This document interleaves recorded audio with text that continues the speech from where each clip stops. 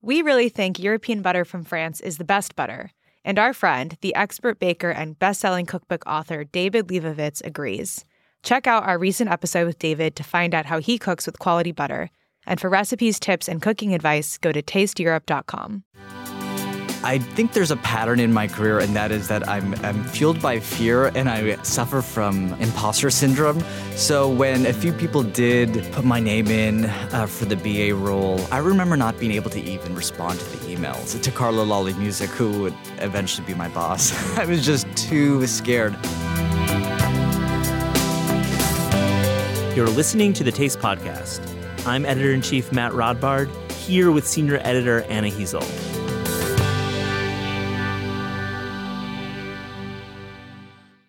Today on the show, Matt is catching up with Andy Baraghani, who is no stranger to those who follow cooking on the internet. He was on staff at Bon Appetit for 6 years and is the author of the new book, The Cook You Want to Be. Matt, what did you and Andy talk about? Andy is an old pal, and I've followed his career from line cook at Estella in New York to serving as the food editor at Tasting Table to later working in the Bon Appetit test kitchen, where many were introduced to Andy's kind heart and incredibly sharp recipe writing. We talk about his new book, The Cook You Want to Be, and cover some of his golden rules in cooking, one being how water, of all things, can actually help fix many mistakes made in the kitchen.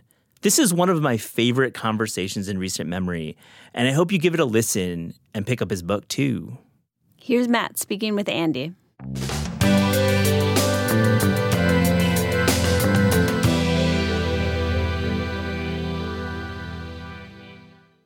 Andy Baraghani, welcome to the Taste Podcast. Thank you, man. Thank you for having me. I'm so happy you're here. I love your book. I've spent a lot of time with it recently, and it's so special. So congratulations, man. Thank you. Thank you. That means a lot. That really does mean the world coming from you. I appreciate that. I want to hear about your path to writing the cookbook, and I want to hear about your history with food media. But I wanted to start first by going back to you grew up in the East Bay, and you write about that really colorfully and with such voice in the book.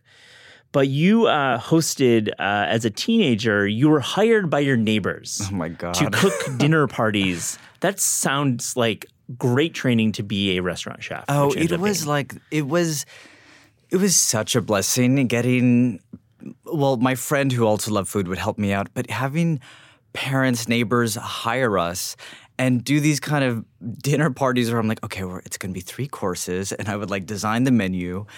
And then, of course, I was a terrible business person because I would barely break even. But you're so right. It was this kind of unofficial training. And it just allowed me to kind of experiment, and it was so much fun. What were some of the memorable, take us back to that time. What were you cooking then? And this was in Berkeley, right? East Bay. Yeah. What were some of the courses? I'm just really curious about that time and place. What were you cooking? I think the dishes very much, but also I remember the way I would name the dishes. Oh, cool. It was like Little Gems with Green Goddess and Shaved Radishes. It's like such a particular time and space and region. Yeah. Braised chicken legs with crushed olive sauce. It's like things that I would never, not to say that, that's what I wanted to cook. And I think also I was looking at a lot of maybe cookbooks, and the Boulevard cookbook I remember looking at a lot. That was very important. And obviously the Japanese cookbooks. But yes, or what were some of the desserts? Almond cake, or it was very specific to the Bay Area. I felt that. Yeah. Did you have any formal training whatsoever, or did you just learn through osmosis, through going to the markets and cooking with your mom? I really just learned by observing my mother, grandmother, going to the markets with them, and then eventually going into the restaurant industry. I never went to culinary school, so I'm not classically trained, I should say. I'm not classically trained as a journalist. It's the best when you can just make it to have a career without having that formal training. But you did train with some great folks, because as you write in the book, The Cook You Want to Be, you walked into Chez Panisse one day. You walked in there and you were looking for an internship. You just walked in there. Talk about that. I want to hear that story. I did. I don't know. I like to think that teenage boy still very much exists in this 32-year-old body. But I think I had nothing to lose. You know, I was quite young, and I had heard from family members that, you know, there's a very special restaurant, a very important restaurant started by this woman named Alice Waters. And it started in the 70s, and it's looked at as one of the best restaurants in California. And I said, oh, well, I've never worked in restaurants, and I want to learn from one of the best restaurants. And I don't know what got over me, but I went there. I don't even remember how I got there because it wasn't walkable from my home. But I went straight past the doors, and I took a wrong turn, and I went into the office space. Mm-hmm. And I was just looking around, and the phones were ringing and people were picking up, and it was for reservations. And then a woman turned over and looked at me, came towards me, and she said, "Hi, can I help you?" And I said, "Hi, I'd like to work here." She's like, "What are you looking to do?" And I said, "I want to work in the kitchen." She's like, "Well, you're in the office space. The kitchen is across from there." You're not in the right spot. There is no fire here. Yeah. And that kind of just like, she just like jolted me to go into the kitchen, and I ended up talking to Beth Wells, who was the co-chef at the cafe upstairs.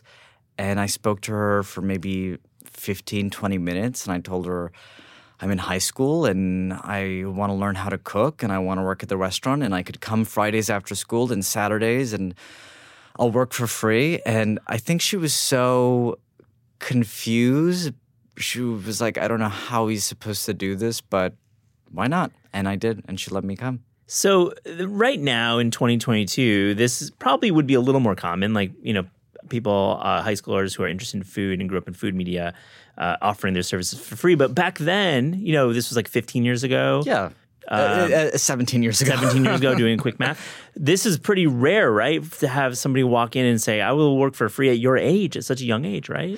Yeah, I think for me, I was aware that for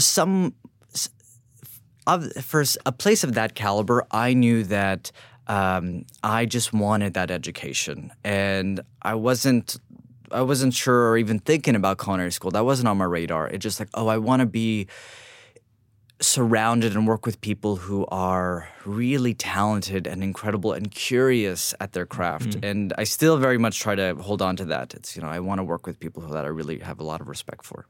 So what were the first tasks that you were giving at Chez Panisse? The very first task, I'll never forget because I did it for about 6 weeks, was to prep the onions, which means to trim the hairy root end, trim the knobby top, and then cut it in half and remove the outer papery layer. And to check again to make sure the kind of, if there's a layer that kind of won't break down, to peel that back as well. And then dump it in the bucket. And I have to do 2 buckets worth. 2 buckets. So there's no knife cuts beyond the halving of it and the cleaning of it, right? No, the prep cooks would do that. You were pre-prep. Yes, I was pre-prep. How deep do you go when peeling an onion? I feel like in some cultures, like in Israel, where I have family, they peel so much off of it. They almost pull like half of the onion off. But in France, I mean, it's kind of less, I feel. It depends on the freshness of the onion. I think like the older the onion, you're more likely to want to peel back a few layers. Got it. But there are some where, especially the onions you'll get at the market, they're very difficult to peel. It's so difficult to peel even the papery outside. So it just depends on the freshness.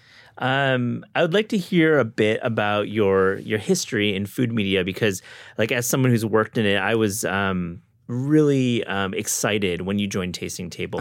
Like I knew who you were. I don't think I had met you, but I knew who you were when you took that job. But talk about the kind of path to Tasting Table. Where were you working previously, and then how did you get into food media through that job? I definitely, I think, was an outsider in that sense. Yeah, very much a restaurant cook. Worked in restaurants in California and New York, and the only kind of media experience I had prior to Tasting Table was a internship at Saveur magazine. I was a test kitchen intern, going all around New York City, shopping for all the ingredients for these elaborate recipes. And then eventually I came back on to kind of help with a story that they did on Iran. But that was kind of really my only experience for editorial.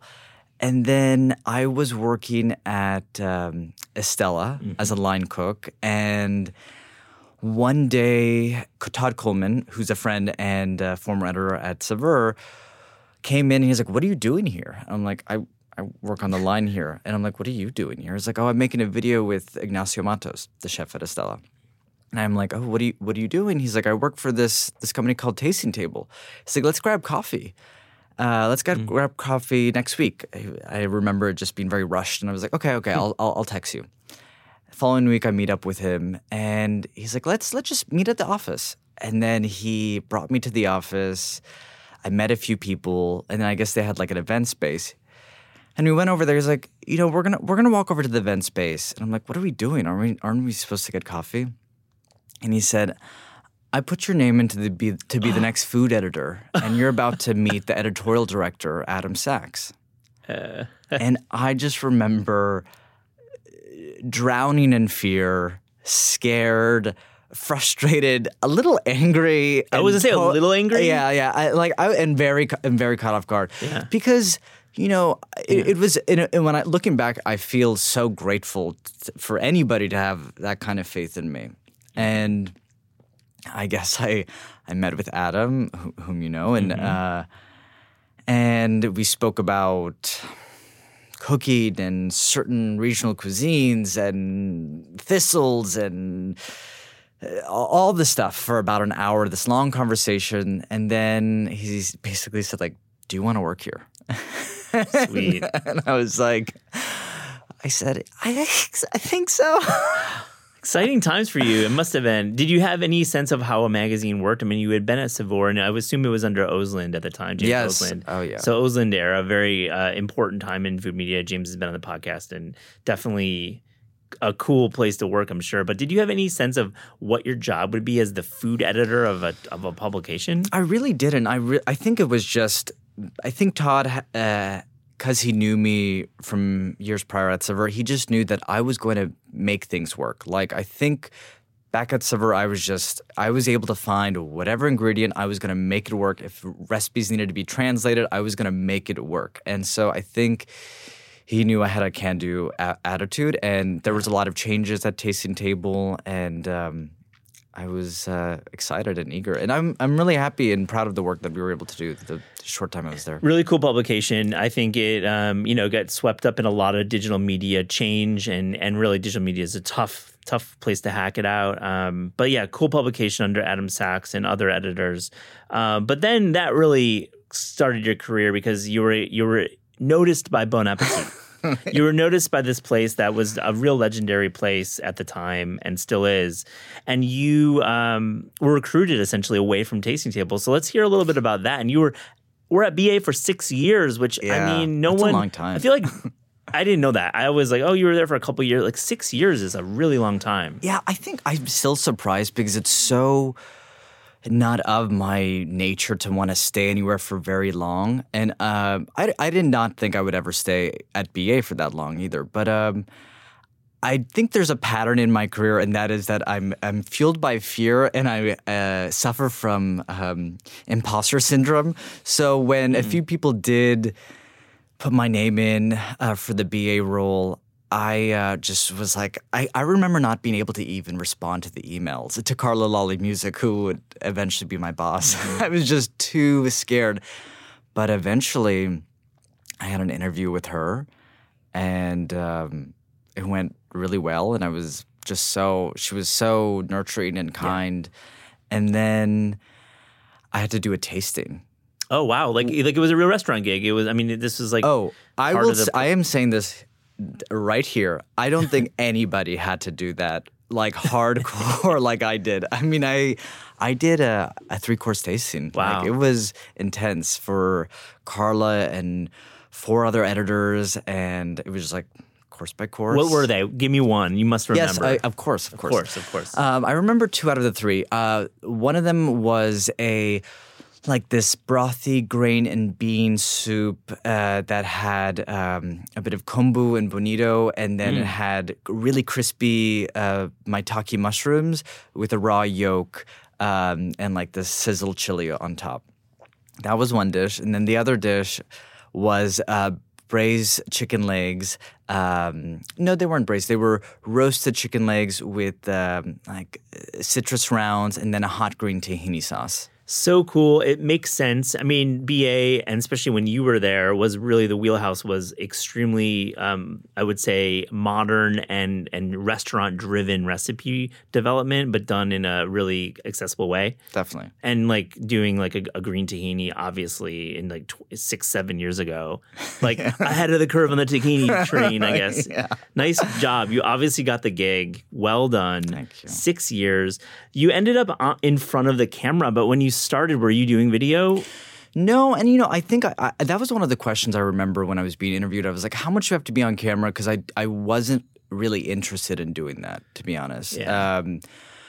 I feel differently now, and I'm more comfortable with it. But I think in the beginning, I wanted to be able to develop recipes. I wanted to be able to travel and tell those stories, and write. I didn't even think about being on video. And also, truthfully, they didn't really have a lot of videos at that time. Yeah, they made that shift while you were there, and Yes. you became one of the BA personalities and became quite popular through that. But clearly, you weren't motivated by video. You're not a thirst trap kind of guy. But I want to hear – let's go to talk about the cook you want to be, because honestly – I'd like to hear about why this book right now, because I feel like you could have gone in many directions when writing this proposal and selling this book and it being your debut. I'd love to hear those ideas. I don't know. I'm just you seem like you're so creative and you're either. All right, let me step back a second. Like, let me hear from you. Why this book now?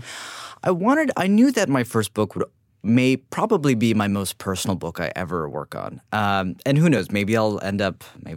Who knows? I shouldn't say that. But this book is quite personal.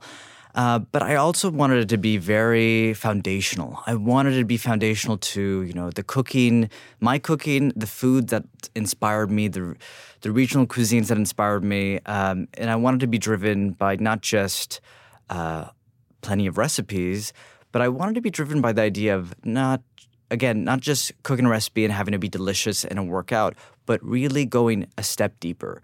And hopefully, with each recipe, you're learning a technique or learning a little bit more about the ingredient. And I want people to kind of take these things and apply it to their own kitchen and, discover the cook they want to be. Discover the flaky salt they want to use. Yes. Because you really make I love the way that you have your rules. And I thought your use of flaky salt. And you make a rule that water can be your friend and can fix things in the kitchen. Absolutely. Talk about flaky salt and water being a fixer. I love those two things. Well, flaky salt to me, everybody is like, oh, flaky salt. It's not so much that it's fancy. It's more that it adds this irregular, good disruption to your dish. It's this salty crunch, and I crave that. It also kind of fools the palate and keeps you guessing, and also like highlights certain flavors. And because it's not even and it has a irregular shape, it kind of creates a unique experience. So Malden is one that you would say you would use. Love Malden. I love Jacobson's. That's my favorite. It's good too. Yeah.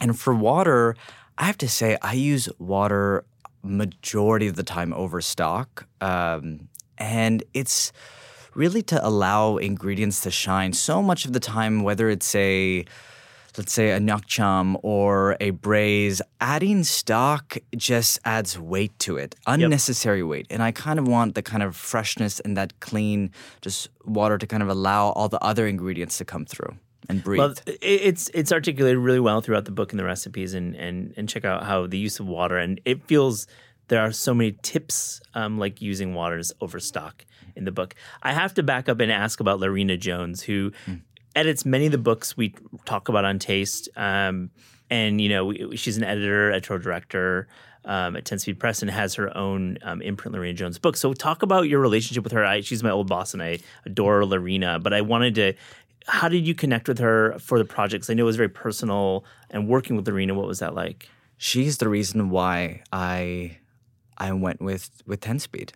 It was 100%. I remember taking the calls, and was working with my agent Kitty, and my book proposal was out, and I heard from Lorena from the call, and I just knew she got it. She understood not just the book, but she understood who I am, and I I went with my gut, and I felt so safe and have continued to feel so safe and encouraged in these last, I don't even know, 2.5, 3 years. She has been such a exceptional editor, but also just such a gracious human being, and she's been very good to me. Yeah, Andy. I mean, I'm so happy you shared that because we don't talk about the editors too much on the podcast, but there are some special editors here, and Lorena is one of them, and I know she's really advocated for this book, and has loved this working with you on this book. Just hearing little bits here and there over the years, but I want to go and talk about some of the other concepts in the book because I know your background, your family moved to the States from Iran, and you have some of these dishes in there. And it's certainly not an Iranian or Persian cookbook, but let's talk about kuku sabzi because it feels like that's one of the dishes, tahdig as well, that you really do focus on and have a real explanation about why these are the great foods of Iran. Right? Absolutely. Yeah, there's definitely a good handful of Iranian recipes. I certainly didn't want to do an Iranian cookbook. I think, hopefully one day in the future, lots more research, that'll happen hopefully. I think kuku sabzi means a lot personally because it was kind of the first Persian recipe that I developed that really got some traction, that people really started to make and became curious about. And I still don't think people are fully aware of Iranian cuisine and those flavors. But kuku sabzi is a very forgiving dish because all you really need is a handful of eggs, very few eggs actually, and herbs. The typical kind of trifecta is dill, parsley, and cilantro. But it really could be used. You could use a wide variety of herbs. And fenugreek leaves. Mm-hmm. Occasionally, you'll see turmeric, black pepper, sometimes the Persian spice advia. And typically, you kind of create this batter that's this intensely wonderful green color. And then you pour it in a hot, hot pan, and you cook it on both sides until the herbs have browned and cooked. But I do a very different technique, and I hear it from so many people, including my family, that it's not correct. But it's kind of become my signature, and that is where I cook it on one side and finish in the oven. So it really does still stay that bright green, and it almost becomes like light and souffle-like. I love that. I can't wait to make that dish, and I feel like there's a lot of ways to do sabzi, right? Absolutely. It can be transposed over in many different kitchens, but I love your version. So you also, interestingly, advocate for vinegar toasts, like adding vinegar to bread, toasted bread, as a play on texture and also, of course, acidity. So I wanted to hear about that because that really struck me as like feels extremely chefy, but you're doing it in a way that is accessible, the way that you've written the recipes. What's up with vinegar toast? It's actually my favorite. I love all three of the toasts in the book, but that one is by far my favorite. This toast, which you'll see when you buy this book. Yeah, totally. It's you're frying the bread basically. So it's a very generous amount of olive oil, and then you're basically taking a slice of bread that's about 1 inch thick, definitely on the thick side, and deep frying it, just shallow fry until it's deeply golden brown. And then the vinegar, what makes it the vinegar toast is this mixture of obviously red wine vinegar or sherry vinegar or white wine vinegar, any kind of vinegar you have. Some herbs, I like using parsley, chives or dill, whatever you have, and lots of black pepper and salt. And then you kind of drown this fried crispy toast in this salty, peppery, tangy liquid. And I love eating it on its own, but it's also kind of perfect for anything that's quite rich. Any kind of rich, stewy soup dish or braise. It sounds like it's a great complement to a soup. You write a great story about your boyfriend turns to you and he makes the statement that he doesn't need potatoes in his life. And like my wife Tamar has said that to me in the past, and I'm like, nah, let's make some potatoes because potatoes are great. But I love your recipe. Let's talk about your potato recipe. How did it change your boyfriend's opinion about potatoes? Oh, I completely rolled my eyes when he said that. I was so annoyed. He is a good eater. He has certain moments. Potatoes and I'd say cilantro, but he has the allergy, so I can't get too upset. Yeah. Soapy soap. Yes, exactly. Yep. But there's 2 potato recipes. One of them is this shatteringly crisp roasted potato that gets served with this crunchy romesco, and it has plenty of texture, and it's smoky and spicy. And I love that one. But actually, I think my favorite is the other one that doesn't have a photo. Oh, it's cool. the only recipe that doesn't have a photo. Yeah, right. I was like, what? All your recipes have photos, which of course is a huge lift. Yes. But you remember the one that doesn't have a photo, Yes. of course. It's just boiled potatoes in deeply very salty water until they're perfectly creamy, and then you just kind of smush them with your fingers and toss them with plenty of preserved lemon, chopped up preserved lemon, the brine from the preserved lemon, and then pepper, dill, and then a generous amount of butter. So it's like these buttery lemon potato salad kind of. We have a great preserved lemons piece in Taste, and I'll link to it in the show notes because I feel like preserved lemon should always be around in your kitchen. Yes. Great application. I love the way that you cook with cabbage. I feel like this cabbage recipe is going to be the first thing I cook from the book, and it's a seared cabbage with this anchovy sauce and literally 1 cup of dill. Oh yeah, I have no shame. 1 cup of dill, which it shouldn't work, but it clearly does. Talk about this dish. I love it. I am always, if there's one thing, is that I'm consistent with my overuse of herbs. Cabbage is my favorite vegetable. I mean, I could do a whole chapter on potatoes and cabbage. I love that. But this one, it's about just getting that nice sear, and then I want to cook it until it's basically gives up and you don't even need a knife. It softens in the oven, and once it's become very, very almost, there's no crunch to it, I kind of bring it back to life with this mixture of chopped dill, plenty of lemon zest, lemon juice, and some smashed anchovies and garlic and olive oil. And it's this lemony, peppery, herby green sauce, and it just kind of drapes all over the cabbage. I love that you say bring back to life because you do the hard sear, but then you roast for 30 minutes. So it's really softening, as you say, but you're bringing it back to life like Frankenstein. That's so smart. Love that. What other herbs do you love to cook with? Like, what are some what's in your big herb? I'd say I always have at least 3 or 4. I really do. Parsley is essential. Cilantro, mint. Those are definitely the 3 I use the most. Great herbs always, and they're available, and you should have them in your crisper, in your fridge. One more dish, and then we can get a little bit more into kind of your point of view in desserts because you have one. But pomegranate chicken, definitely like a BA staple. I feel like there was like BA. Like every issue, there was a pomegranate chicken. Dud, everyone loves chicken, pomegranate molasses. But then you add lime juice to it, and it has like a lot of lime to it. Yes. So I want to hear about this because it feels like that might be the one like twist that you are providing this pomegranate chicken recipe. So it's based off an Iranian dish called fessenjun, which is incredibly delicious and not the most appetizing looking. It's made with walnuts, pomegranate molasses, and however many years ago, hundreds if not thousands, it used to be made with peacock, and then it ended up being turkey, and then it ended up being duck. Peacock. Yeah, and then now you typically just see it with chicken in Iran. So I want to do a kind of a braisy chicken dish, but fessenjun is almost a touch sweet, and I wanted this to be a little bit more sour. So I added the lime juice.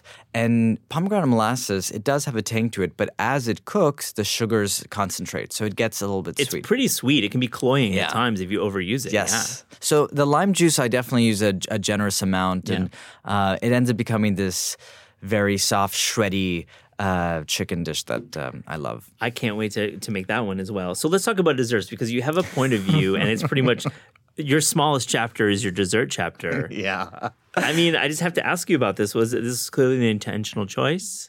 Yeah, it was very intentional. I think there were plenty of desserts that I tried out that didn't make the book. Wow. There was one that maybe I should have, but I'll save it for another time. I think I took on this role, and I do write a little bit about it, or I write a lot about it in the book, but I took on this role, I think, at BA, at tasting table, or even in restaurants where I was very much, a savory cook. And I was able to do a lot of different things, but with desserts, I kind of just avoided. And I think it was a combination of a few things, probably fear and just worried I wasn't going to do it right. And I kind of avoided it. But I really love desserts, and I just have to kind of set the time. And I really know what kind of desserts I do love, which are fruit-based desserts, which is why all the desserts in that chapter are fruit-based. So I want it to be something that I continue to work on, and I kind of, well, I won't give it away, but I definitely want it to keep exercising that area. It's great. And you have a tribute to Miriam Burroughs' plum tart in the book. But it's a play on another dish as well, right? It's kind of a hybrid. Yes, it's a riff off of her plum tart and the almond cake from Lindsay Shear. That's it, right? And the two, it's like this buttery, nutty cake, but then you get the tanginess from the plums. It's a pistachio cake with plums. So I have to ask, you're no longer at BA. The book is coming out. What's on the horizon for you? Because I know media is important. You've worked for many years in media. Yeah. Do you want to work at another magazine, or are you? What's in your horizon? Oh my God, I should get my resume. I should update that. I think you'll do just fine. No, I think for me, what feels right is obviously I want to get this book out to the world. I want people to fall in love with the recipes and hopefully the stories, and I really hope it resonates with people. And I do plan on doing a book tour. And I think after the madness, I want to keep obviously developing recipes. I think that'll kickstart, and I'll definitely be doing more recipes and writing. Maybe at another publication, freelance. Maybe on my own. We'll see. I can't give away quite. Yeah, maybe a Substacky kind of juncture, Substacky. We ask all the guests on the Taste Podcast if you could work on a cookbook without the burden of deadline, time, or money, meaning you don't really have a budget to worry about, what would that book be? It's a toss-up between two, but I'm going to go with the first one that I'm thinking of. And that is, and I know I will one day do this. I hope to anyways. I would love to do a vegetable cookbook. I think it's so natural to, it's just what I'm drawn to. It's what I would cook the most. It feels I want to be able to kind of go deep into that and talk about the varieties. I feel like so many of the cookbooks that I love are vegetable-based cookbooks. But at the same time, I also know that I feel like I would want to do an Iranian cookbook in the future. Years and years and years. Yeah, after many books, not plenty of time to do that. So what's the vegetable that is most slept on right now? Well, I think if you asked me 2 years ago, I would have said cabbage. But I think cabbage is just everybody's cooking it. I would say people need to really fall in love, and people are probably going to roll their eyes when they hear this, with beets. I mean, I could say cardoons, but no one's going to find cardoons. But beets, I think people should be cooking beets a lot more because they're so delicious. And when they're not overcooked. When they're nice and crunchy. Yes. Always roast them. Don't boil them, please. Always roast them. Thank you for saying that. Andy Baraghani, thank you for joining the Taste Podcast. Thank you so much, Matt. The Taste Podcast is hosted by Matt Rodbard and me, Anna Heasel. The show is produced by Pat Stango and edited by Clayton Gumbert. Our theme music is by Steve Rydell. Visit Taste online at tastecooking.com and make sure to subscribe to our newsletter. Thanks for listening.